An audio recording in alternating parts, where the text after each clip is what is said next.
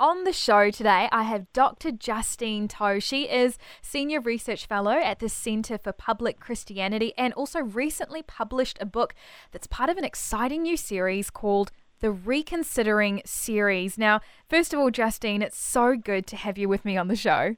It is so good to be here. Thanks, Joy. Now, this whole Reconsidering series is fantastic, and your contribution to it is a book titled Achievement Addiction. Would you mind sharing a little bit about the series and also your involvement with it? Yeah, sure. So the Reconsidering series is, I guess, like a mini book, almost like an essay collection. At CPX, the Centre for Public Christianity, we like to reflect on issues of public interest, and often we do that in the form of little opinion pieces. But in releasing the Reconsidering series, it just gives us a little bit more room to develop an idea and to unfold its implications for us personally as well as a culture. So in the series, we've covered pessimism and as my colleague Natasha Moore says, the fact that we're all apocalyptics in terms of we love the idea of, disaster and end of the world stuff. So we talk about pessimism. Tim Costello, the ex-World Vision CEO, he wrote about compassion. My colleague Mark Stevens has written about thinking, and I've written this contribution to do with achievement addiction. Now, it's interesting, the term achievement addiction, because when I think addiction, I think addicted to coffee or addicted to that particular Netflix series. And often I think we are the last ones to realize we're addicted to something. So how do you know if you or someone you love is addicted to achievement? Yeah, I think you make a really well-observed point that we are the last to know. I think that an achievement addict, or you would know that if you're an achievement addict, if when you succeed at something, you don't just simply feel that healthy sense of, oh, I've done that, and then you can get on with your life.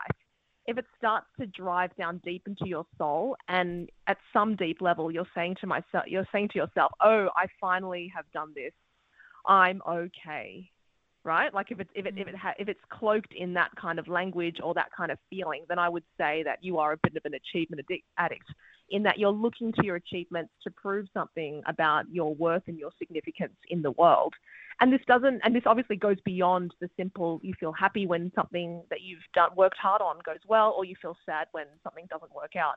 It's when if the highs and the lows you experience are too extreme, particularly the lows, I guess. Like if you're so down in the dumps that nothing anyone can say can reassure you that you're still okay, even if you didn't get that job, or even if a particular assessment, if you're at uni, for example, hasn't worked out so well or whatever, then that might be a sign that you're placing too much significance in your achievements.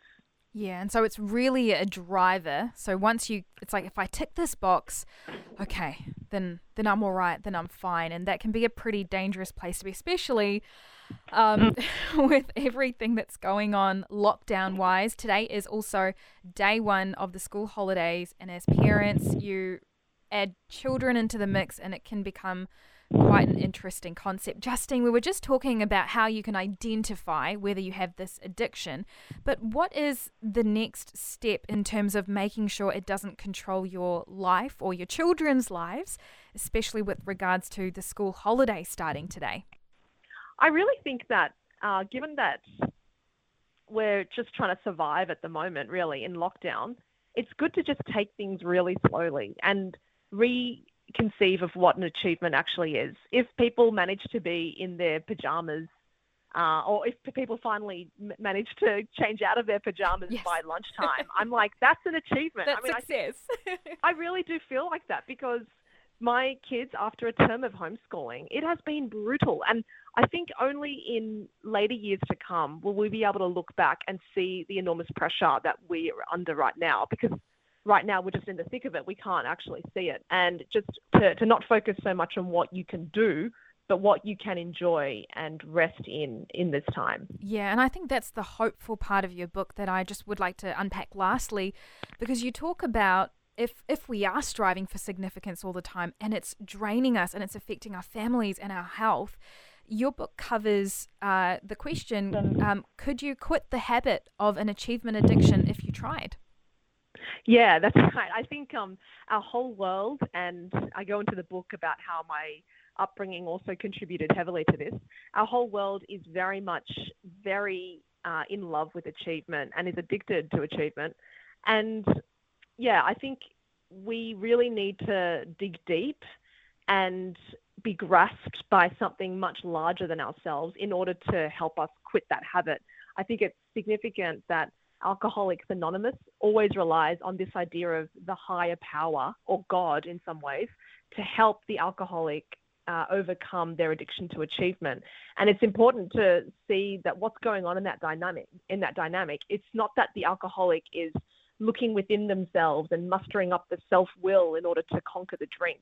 It's not just another achievement in some ways that they're able to get over this, but they're only able to do that because they are in love and captivated by something much bigger than themselves, their higher power or God in some ways.